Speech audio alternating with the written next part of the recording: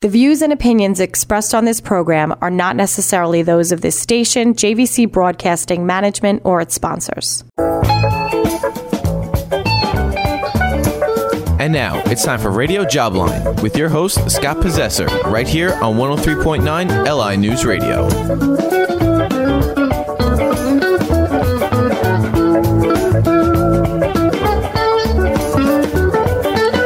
Welcome, everybody. It must be Saturday afternoon from 2 to 3 p.m., or it might be Wednesday night from 9 to 10 p.m. We're on twice a week to talk about your career, look at the talent pools, look at the job market, look at the economy, look at whether or not people are ever going to go back to the office.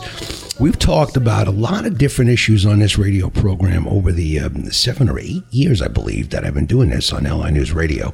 And I really appreciate the opportunity to do it. And thank you to John Caracciolo, who I always thank when I can. And but today we're joined by an old friend and a sales genius, Jeff Goldberg, the sales problem solver. Folks, if you ever wondered about how to choose a salesperson, how to build a sales team, how to maybe interview salespeople, find out if they're any good, Jeff Goldberg is your man. You're going to want to pay close attention to the show. So he's the head coach and lead sales trainer at Jeff Goldberg and Associates, where they're dedicated to helping individuals and organizations attain measurable and sustainable sales increases. Jeff is an award-winning sales professional with almost 5 decades of sales management, training, and coaching experience. He's had the opportunity to teach, coach, mentor, and speak internationally in front of tens of thousands of sales professionals, ranging from financially successful veterans to the most junior new hires in a diverse array of industries. He delivers powerful, high-energy programs and speeches that draw on his years of experience in the theater and as a stand-up comedian, which we're going to talk about in just a second. So he's relentlessly energetic, results-driven, and injects humor, passion, and a strong dose of reality into all of his programs. He has delivered training for clients such as State Farm, Aramark, Siemens, Newsday, Cisco, Citibank, Cablevision, and others representing nearly every commercial and industry category. So many companies are trying to hire good salespeople, especially now that things are a little bit tougher. The economy has not been collaborating and cooperating lately. So even more reason you got to have great salespeople. Why is it so difficult? So we're going to talk to Jeff. Jeff, before we start, tell me a little bit about the stand-up stuff. I was very excited to hear this. Well, first, thanks for having me, Scott. I really appreciate it. It's always a pleasure to be here with you. When I do full-day programs in front of live audiences at companies like the ones you mentioned, as well as companies nobody's ever heard of until they reached out to me, as fascinating as I think I am, I understand it can be a little boring or monotonous to listen to me drone on and on for 7 or 8 hours, and that's how long a full-day program goes. So I've always used humor to keep people awake and engaged and involved.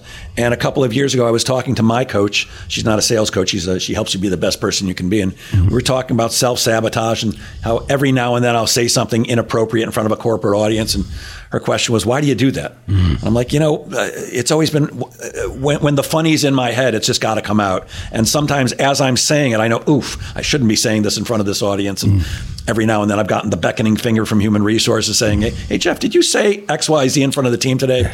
And it's always, I know it'll never happen again. I know I shouldn't have said it. Don't worry, never again. Right. And my coach said, why don't you find an outlet for that? And I said, like what? She goes, go do stand-up comedy.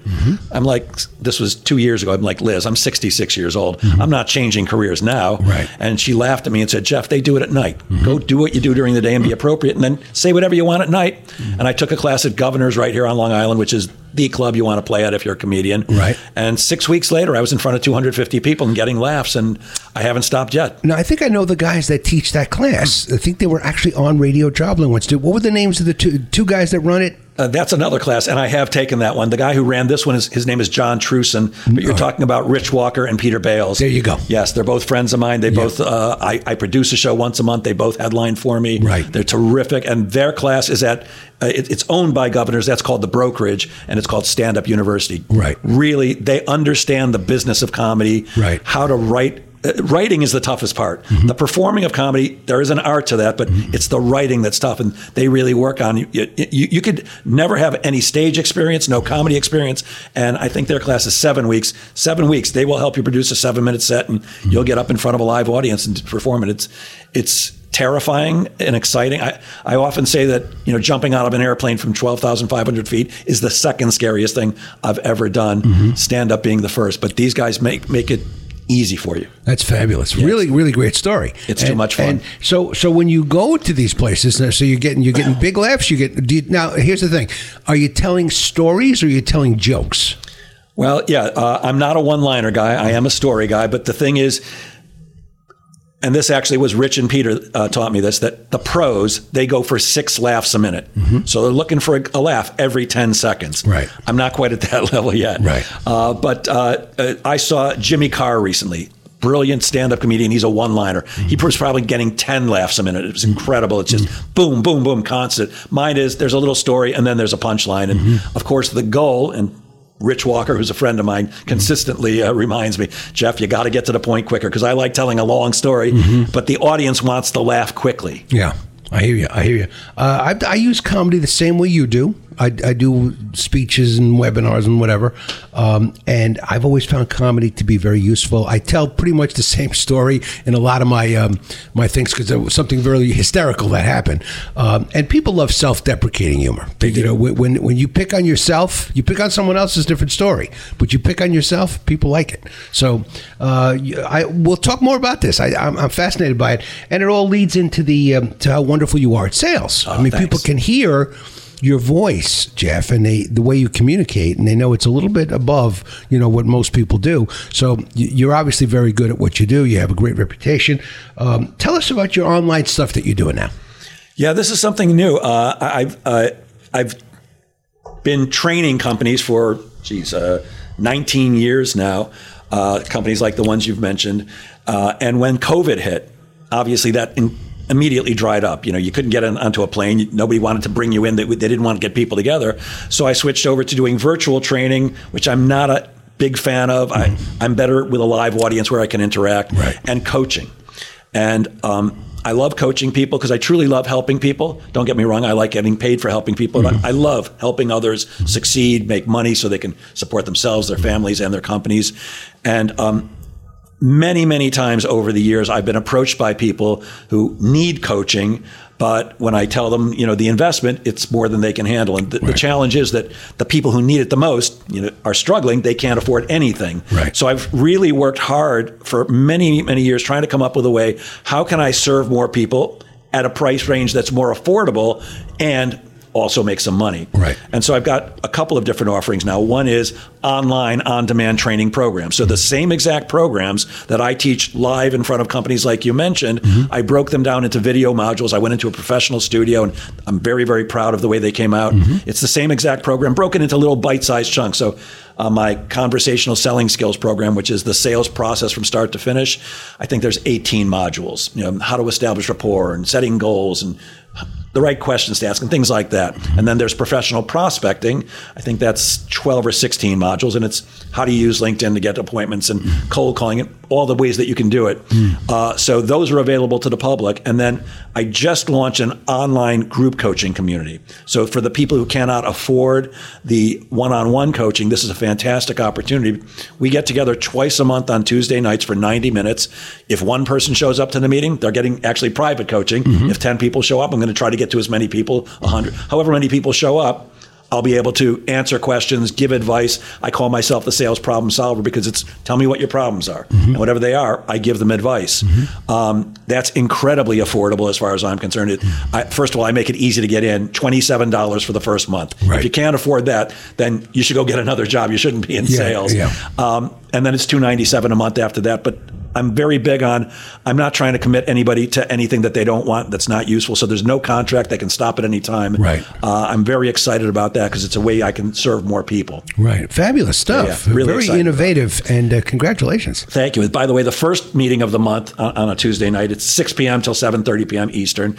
It's just me doing the coaching. And the second one, I have bringing a guest coach with me.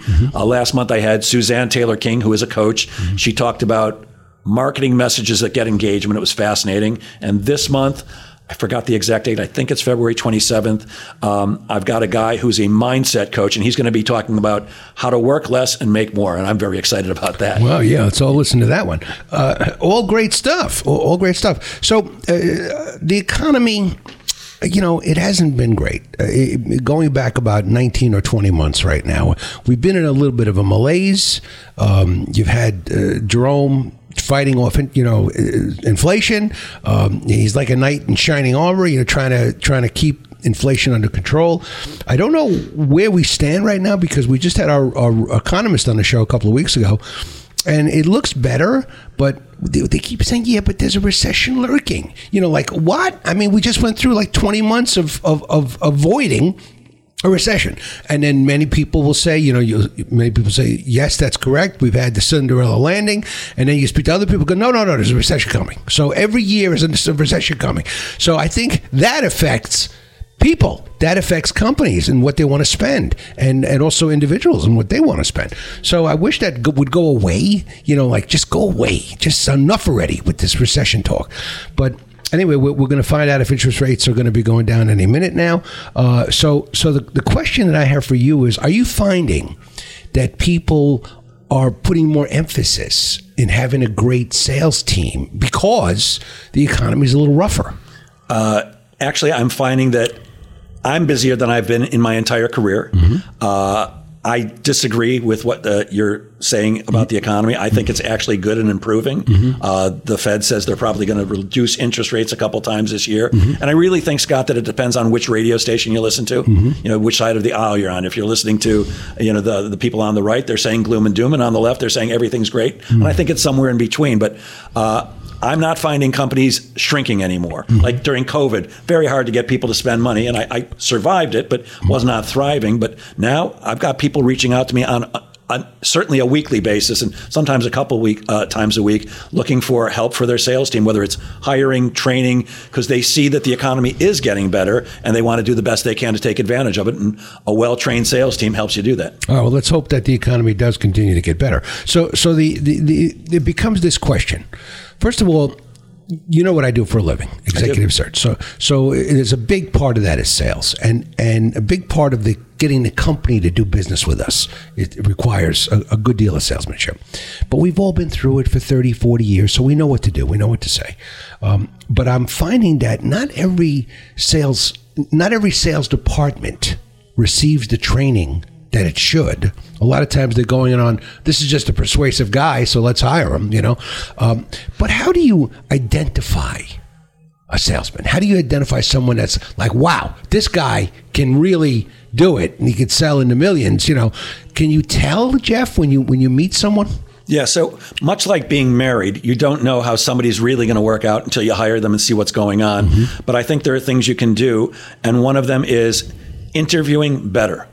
One of the services I provide is outsourced sales management, and I'm often brought in to build a team, or I work with an existing team and to add on to that. And I've observed clients doing interviews many times, and I'm constantly shaking my head because when you're interviewing a salesperson, you can't interview them the same way you interview anybody else. Okay, so tell us why. Well, I don't care where a salesperson sees himself in 5 years. I don't care what tree they identify with or what their spirit animal is. I only care about two things. One is, how do you sell? And I ask questions designed to do that. And if you like, I'll tell you about my interview process. And the other thing I'm looking for is, I'm looking for the things that I can't train. I can train anybody how to sell. I can't train everybody how to be a superstar. Like, my sister works for a drug counseling agency. She used to be a drug addict, and she got herself clean, thank goodness, and she now gives back. I could train her how to sell. She's never going to be a superstar, but she could be okay. But if you've got the raw talent, I can make you great at it. But what I can't do is I can't make you want to make a lot of money. I can't make you be motivated. I can't make you be honest. I can't make you be friendly. I can teach you some words to use, but you either are those things or not. So first thing I do is I look for, what's your motivation? Do you really need to make a lot of money? And I on a first interview will ask a question. I know you can't ask what people made anymore, but I do ask, what kind of money do you need your first year? Let's say you come in and you do well. You're not killing it, but you're not doing badly. First year, what do you need? If somebody says to me in sales, 40 or 50 would do the trick, that's not my person. No, definitely It's not my guy or gal. But if they say, well, 80 would be good, but I could really use 90 or 100, or I got to have 125, otherwise I can't even take this job. Now there's somebody who needs to make money, and I love to find out why. I love somebody who maybe just got married, wants to raise a family, wants to buy a house. That's somebody who's driven. I love ex-athletes for that reason. They're not always the sharpest knife in the drawer. And I'm not saying athletes are stupid, but sometimes they just know how to play a game. But they're competitive. They hate losing and they love winning. They're good with teams. I like that. So I look for the things that I can't train people on. And then the other thing I want to know is, how are you going to sell? So the way I interview people is I do an initial 30-minute interview because I want to get rid of people quickly, or I want to see I'm interested. And I don't ask them to go over everything on their resume. For me, if you were interviewing with me, Scott, I don't need to go through every job. Just give me an overall idea. What are your strengths? What do you think you're strong? Why do you like selling? And what are you looking for in your next opportunity? And I'm listening for, I've already read their resume. I know what their background is. I'm listening for, are they articulate? Can they put a few sentences together? And do they sound like they're personable? Do they sound enthusiastic? I can't teach you how to be enthusiastic. You are or you aren't. And then assuming that goes well, I always end the first interview like this.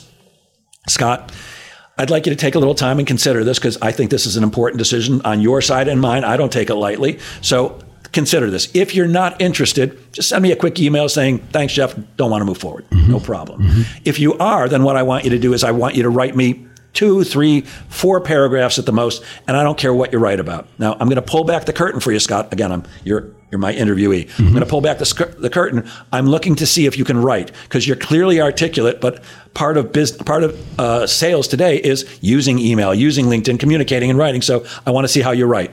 Assuming you do well, and I'm hoping you will, then we're going to do a second interview, and I'll reach out to you to set that up. And here's how the second interview is going to go, Scott. We're going to get on a Zoom call. We're not going to say, okay, let's start. From the very moment we get on the call, I'm your prospect and you're going to sell me something. There's no timeouts. There's no let's do it over. From the exact moment we get on, it's a sales call. And sell me something that you've sold before. You don't have to sell me my product. Right. Just tell me, what industry am I in? What's my title? What are you going to sell me? And we'll role play it. And we won't stop until you say, thank you for your time or something else like that. And Scott, that's what I'm looking for. I've spoken to a lot of people who do well on an initial interview, but when it comes to the sales interview, they blow it. Well, if you can't sell me on an interview, then how are you going to sell yourself when you're out there trying to sell my product or service? So that's what I'm looking for. Somebody who can actually do the job. And there's one more thing I always like to ask. Let's say that you and I agree that this is a good idea and we get together. And on day one, I hand you a cell phone and I say, go get them, kid. How are you going to go out and find people to speak to? Now, we're going to supply you with some leads, but let's say I didn't. Tell me what you would do then. And I don't much care what they answer as long as they have some thinking. I hear a thought process. So if somebody says, well, I was hoping you would tell me what to go after, you're not my person. But if they say, well, first I'd like to get a list of our current customers and I'd like to call them and see why they do business with us. Check in, make sure everything's okay, and ask, why do you do business with us? So I can get a sense of our customer base. Then I'm probably going to go on LinkedIn and I'm going to do some searching there. I just want to hear that they can think strategically because at my age and level of experience, I'm kind of out of patience. I don't have the time or the patience to deal with babies, and I don't want to micromanage anybody. So I want somebody who needs support, and I'll give them all the support they need. And being a sales trainer and coach, as a manager, I'm like heavenly because I can do all that for you. But I want to see that you can think. So that's what I'm looking for in a salesperson. Driven, some brains. By the way, you only need half a brain to be great in sales. My oldest daughter graduated from the University of Virginia in May with a degree in aerospace engineering. She's literally a rocket scientist. You don't have to be a rocket scientist to be in sales, but I want to know you have some something up here. Right. Something I wonder how you feel about this. I don't like it when I'm on LinkedIn and I connect with somebody and 5 minutes later, I get a sales solicitation. And because I will take the time to write back and say, this is wrong. LinkedIn is not about, I'm not here because I want to be a target. I'm here because to network and job hunt and find job hunters and so on. So how do you feel about that? Yeah, I feel the same way you do, Scott. So LinkedIn, you and I are old enough that we were there at the beginning. It was designed to take face-to-face networking online. It was a networking organization, not a specific organization, but it's a place to network with others. So when somebody connects with you, when you accept somebody's connection and they immediately DM you, and I get those all day long, hi, Jeff, let me tell you how I help coaches like you get 1 million leads with no investment whatsoever and no risk and no work on your part. Terrific. If you could really do that, I would be interested. But I always equate that to me walking into a bar and walking up to a woman and just saying, hi, want to come back to my place? No conversation, no drinks, no dates, no nothing. Just want to come back to my place. Now, Scott, you and I can see each other and you know me a long time. If I looked like Brad Pitt, which I clearly don't, that might work. But with my punum, I don't go to bars, but I assume that wouldn't work unless it was 4 a.m. and she had had enough cocktails. It doesn't work. You know, just like in face-to-face sales or any other type of sale, they have to have a relationship first, because in the almost 50 years that I've been selling, many things have changed, but one thing hasn't, and that's people still do business with people they both like and trust. And that doesn't happen immediately. So to answer your question, it's exactly the wrong thing to do. Now, I get about 30% of my business from LinkedIn, from people reaching out to me saying, hey, I've seen your posts.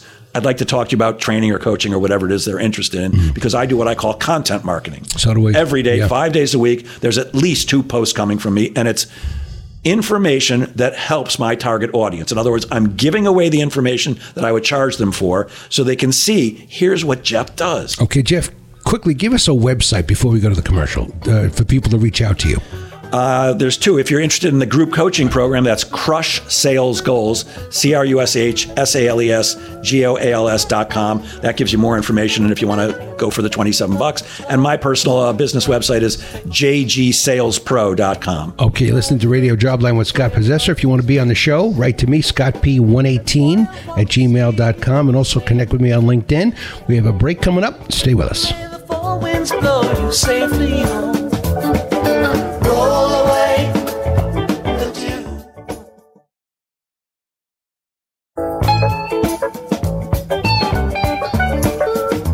And now, welcome back to Radio Jobline with your host, Scott Possessor, right here on LI News Radio.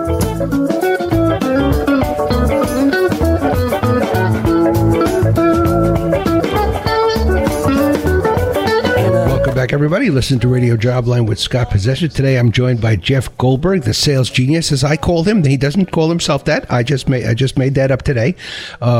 Jeff, segment 1 was fabulous. You told us really how to identify a great salesperson. What are the questions to ask? You know, the practical application of how do you get a good salesperson? So now let's talk about training them, because they're raw talent right now. You've just identified that this person could be a great salesperson. You've identified it. So you know you're on the right track. But now you want to make an investment in that person, and you want to make sure he's as good or she's as good as she can be.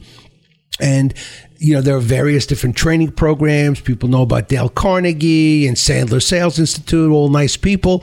But you have your own way, I'm sure. So let's talk about, how do you train a salesperson? Right. Well, the first thing you want to do is you want to identify what they need. Some people have strengths in one area or another, or weaknesses in one or another area. The programs that I have that are the most popular are my conversational selling skills program, which is the sales process from start to finish, and professional prospecting. The big challenge that I see with every coaching client that comes to me and every company I walk into is their salespeople are simply not seeing enough prospects. So that's usually where I like to start. How do you get appointments with decision makers? How do you get qualified, good appointments that might result in business? Because I don't care how good you are at selling.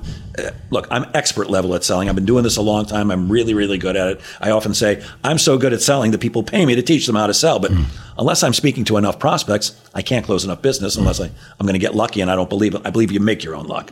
So you want to identify what are their weaknesses and then train and coach to them. The thing to understand is it's got to be ongoing.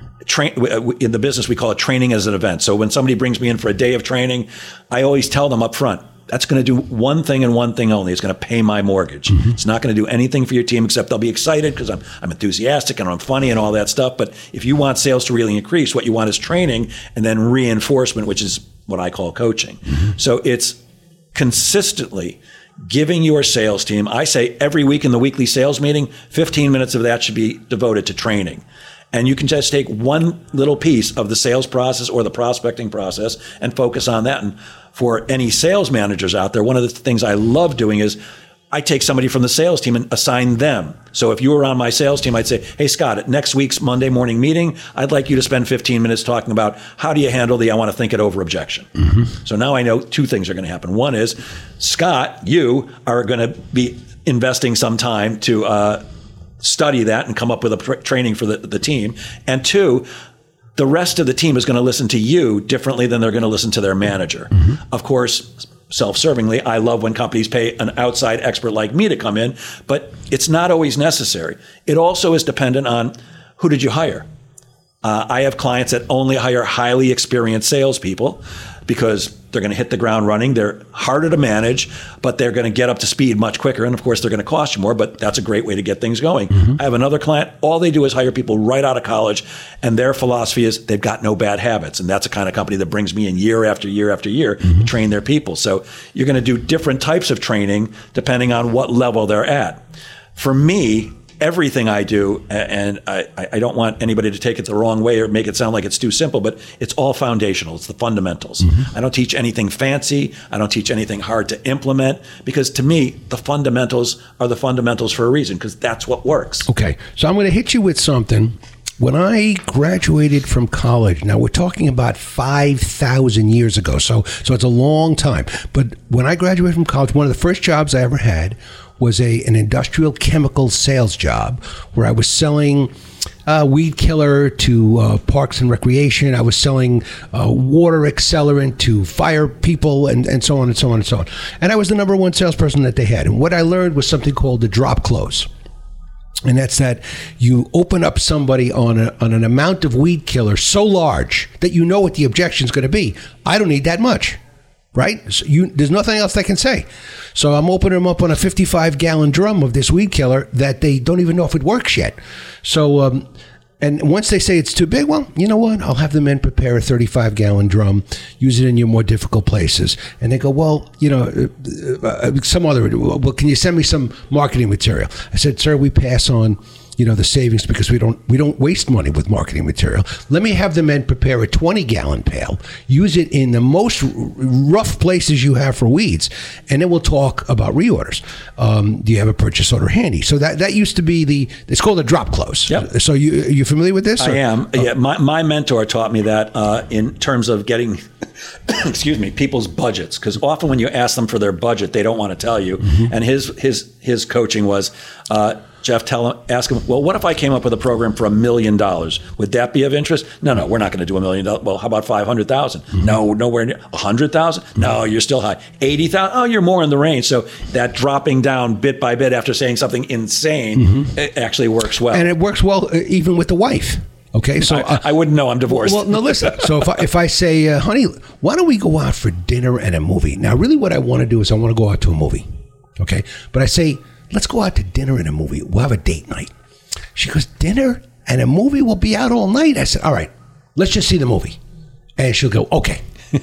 So the drop close to me has always been part of my sales personality. But I'm wondering what you think of it. You know, is it useful in today's modern world? I say anything that works, as long as it's legal, moral, and ethical, is fine by me. Sorry. When I'm closing, I teach and use one very simple and very straightforward close, because one of the things that I find fascinating in my business is I often get calls from VPs of sales or presidents or CEOs saying, hey, Jeff, can you come in and spend a day with my people teaching them how to close? That's what I get asked that constantly. Come in and teach me teach my people how to close. And I always have the same answer. I'd be happy to come and spend a day with your people, and I'll be happy to teach them how to close. What are we going to do with the other 7 hours and 55 minutes? Because closing is simply asking a question, the answer to which is yes or no. You want to buy, you don't want to buy. I mean, I teach something a little more elegant than that, but that's the essence of it. What people really want is, what do I need to do before that to get people to close? Right. And to me, closing is the natural outcome of the sales process done right. And you mentioned a couple of companies. Right. My way is not the only way. I happen to love Sandler, depending on the franchisee. I think we both know we definitely both Rob know. Fishman and his partner, Rich Isaac. Yeah. In fact, that's where we met. I don't know if you remember, but Rich and I did a program 1 million years ago. You were the MC, and we just took questions from the audience. I remember that now. That's where you and I met, yes, 1 million years ago. I think that was probably 17, 18 years ago. I didn't even know that. Wow. I didn't remember you were the other guy. Yep. Okay, cool. But here's the interesting thing. We both thought when Rich and I met that we would do something like SNL. You know, when you and I are both old enough to remember when it first started out. Right, and Jane Curtin and Dan Aykroyd were doing the news, and Dan Aykroyd would always turn to her and go, and she'd say something and go, "Jane, you ignorant slut." And Rich and I thought it would be funny to put an audience together and take questions because he'd give an answer. I'd go, "Rich is an idiot. Here's what you should do," and vice versa. But if you remember, everything that Rich answered, I said, "Well, that's exactly what I would do," and vice versa. But the interesting thing was about half the audience gravitated to me after the program, and about half went to Rich because Rich is the more cerebral, calm guy, and I'm the more funny and outgoing. We're all really saying the same thing. Right. Sandler and me and Miller, we're all saying pretty much the same thing because sales is fundamental. We're just using different words. So that's really the essence of it. There's a lot of different, there's a 10-step method and I teach a 6-step method. It's all, I keep looking for the 12-step method, by the way, which would be, "Hi, I'm Jeff and I'm a salesaholic." And you'd go, "Hi, Jeff." I thought I recognized you from the meeting, Scott. But yeah, it really is. There are some essentials, you do have to make friends with people. You've got to get them to like you and trust you. The key to selling is not about what most people think. Most people think it's about giving a great presentation and being a great closer. Those are lovely to have, but not it. All right, it's about asking the right questions. Let's do a sidebar. Sure. So you mentioned the word closing a lot in this segment. I did it too. Define it. What is closing? And how do you close? So closing is asking you've done everything else, and now it's up to the point where it's time to make a decision. So you're simply asking a question, the answer to which is, yes, I'm interested in buying, or no, I'm not interested in buying. Okay. Now, people can say other things like, I need to think it over, a million things, but that's it. Closing is a question.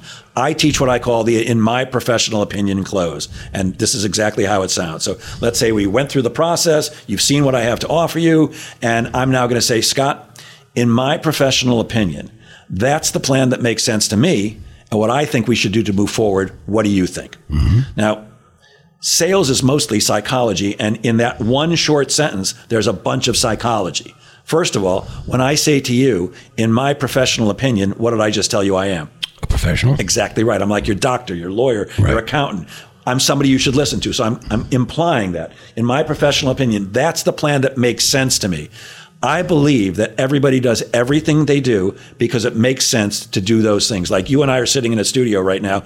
Neither of us is wearing a suit and tie. It doesn't make sense. Nobody can see us. Right. By the way, I don't wear suits and ties anymore because COVID changed that. But it doesn't make sense. When I get home, this is 3:30 in the afternoon. It'll be 4:30 or 5. I'll go home. I'll walk the dog. I'll have dinner. You know why? I'll be hungry. It makes sense to eat when you're hungry. So we do everything we do because it makes sense, including buy stuff. And I'm coming right out and saying, this makes sense. In my professional opinion, that's the plan that makes sense to me. And what I believe we should do, not you should do, we're partners here. We should do to move forward.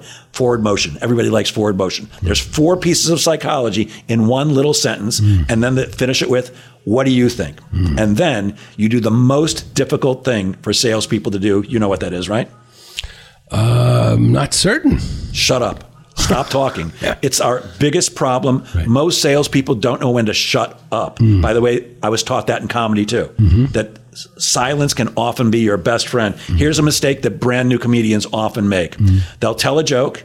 The audience is laughing. They're so nervous about getting through their set or remembering the next line that they start the next line while the audience is still laughing. Well, you know what happens when you do that? The audience stops laughing immediately because they don't want to miss the next joke. So what you really want to do is you're waiting for the laughter to just about be totally gone. Then you do. Same thing in sales. Shut up. So you ask the question, what do you think? And you wait. And what you're hoping to hear is, makes sense, let's move forward, in which you place your hand over your pen, get a contract signed, or whatever you do to close. Or they say, no, doesn't make sense. In which case, I'm going to say, really? I didn't expect you to say that. Why not? And most salespeople never ask the why not because they don't want to hear something they can't deal with. I'm desperate to know the why not. And the thing is, the why not usually sounds like this. Well, you see, Jeff, the thing is, the thing, you know the thing? Good. Right. Tell me the thing too, because the thing is what's between you and me doing business.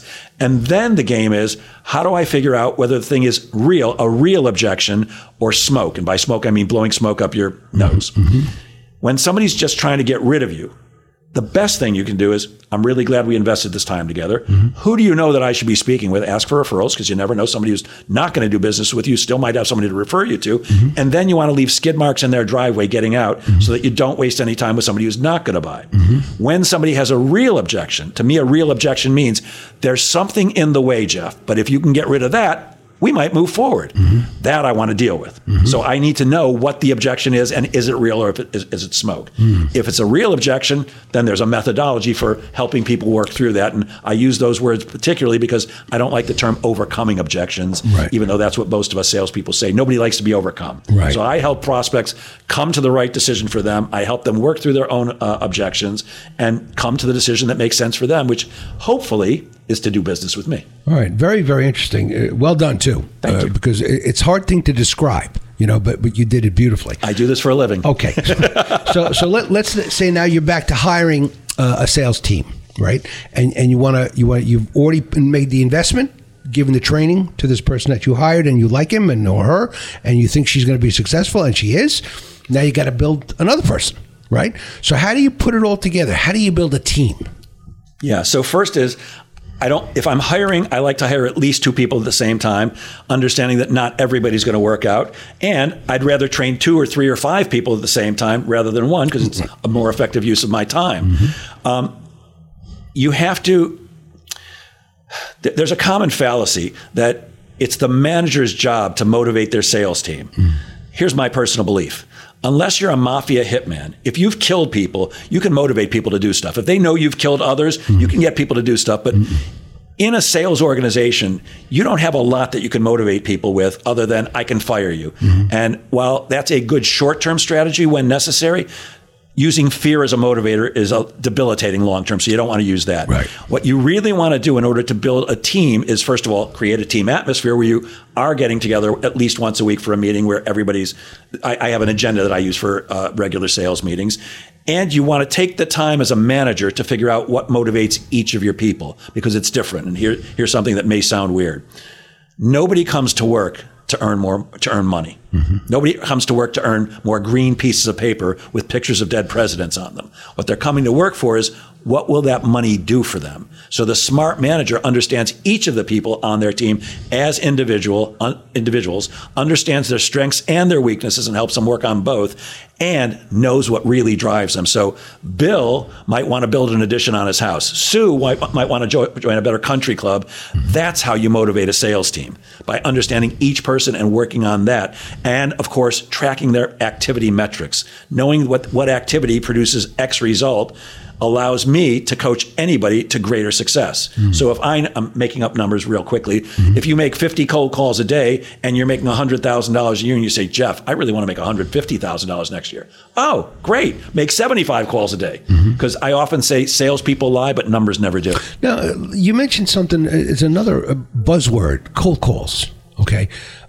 With all the voicemail blockage and all the different systems, even by Google and Microsoft, to prevent you from having to actually speak to someone on the phone, do people still make these kinds of cold calls in these numbers? And does it work? Do people pick up the phone? All day, every day. So it's a fallacy that cold calling doesn't work. I say that cold calling is still the most cost-effective and time-efficient way to fill your calendar with appointments if you know how to do it well. But I advise every client, and with sales teams that I work with, I call it a blended approach to prospecting. Make some cold calls, send some emails, send direct. I'm a big fan of direct mail right now because it's way down. I used to get 15 pieces of direct mail every day, banks and insurance companies wanting my business. If 1 or 2 come in now, that's a lot. So I say that's a great way to stand out. So email, LinkedIn, I consider LinkedIn to be the salesperson's best friend. Cold calling, you want to do a little bit of everything, because it depends on which report you read. But today, experts agree it takes between 16 and 18 touches just to get somebody to respond to you. Now, you can make 16 cold calls or send 16 emails, but I like a blended approach, because when you see my name coming at you and my message coming at you from different modalities, at some point you go, who is this guy? Maybe I should return his call. Even if it's just to get rid of me and say, hey, stop bothering me, at least I got you on the phone. But yeah, I am working with a new client for the last month, and all the salespeople do is cold call all day long. I had a new lady start just last Monday. On Friday, I spoke to her. She made 60 calls. She spoke to 4 people. 4 people picked up the phone. These are not people who she left a message for and called back. Are we calling cell phones or calling business numbers? Both. Both, yeah. There are various companies that will supply you with that type of option. Zoom Info is the most famous one. It's very, very expensive. It's known as the most accurate.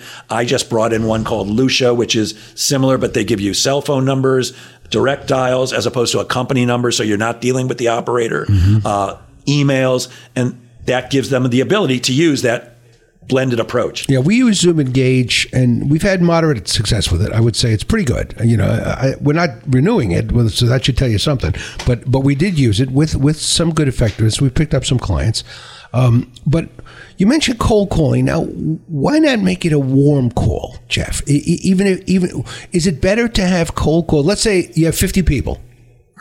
If I write them all an email and say something nice, and don't ask for money, don't ask for the sale, just say something nice, and then a week later, I call them, wouldn't that be a warmer call? Would the call not have a better chance of going through and being successful? I'm asking. I'm not telling you. I'm asking. I think you're right, Scott. The first thing is, nobody really knows what's going to work in any given situation. I know a lot of marketing experts, and they don't know either. They try things, they test and measure, they see what the result is, and then they either keep with what's working or they adjust. So I'm with you. I believe sending an email first and then following up. I wouldn't wait a week, but a couple of days later. And typically, you're going to get a voicemail. You rarely get through to people, although this lady, out of 60 calls, did get through to 4. Not a great ratio, not like it used to be in the old days, but not bad. But if it was me, I would send a message via email, and I'll tell you the type of message I would send if you want. And then a couple days later, I would call and leave a voicemail that sounds like this. Hey, Scott, I'm sure you're too busy to return my call. Just wanted to point out, I sent you an email yesterday or 2 days ago at 12:58 p.m. The subject line is whatever the subject line is. When you have a moment, take a look, and if you're interested, call me back. So now there's 2 touches. Excellent. That's very well done, too. Now, Jeff, we're running out of time. The show is so fast. Please give people one more way to reach out to you if they want to join any of these things that you talked about today. Well, you can certainly always call me at 516-314-9037. That's my direct line. I answer it myself. You can email me at jeff@jgsalespro.com. If you're interested in the group coaching, that's crushsalesgoals.com. You can always find me on LinkedIn, too. Fantastic. Jeff, fabulous job. Thank you so much for being with me. We shouldn't wait all these years in between. My pleasure anytime. You've been listening to Radio Jobline with Scott Possessor. If you have an idea and would like to be on Jobline, you can write to me, scottp118@gmail.com. Also, connect with me on LinkedIn, because first of all, everybody else does. And second of all, you'll see all the shows we do here on LI News Radio. After they're broadcast, we post them on LinkedIn. So they'll come right into your news feed if you're not able to be around for the broadcast. Have a great week, everybody. We have another great show coming up next week. And I want to once again thank Jeff Goldberg for doing such a fabulous job. There's nobody like you, Jeff. Thanks for having me, pal. All right. Have a great week, everybody. Happy hunting. Roll away the dew. The views and opinions expressed on this program are not necessarily those of this station, JVC Broadcasting Management, or its sponsors.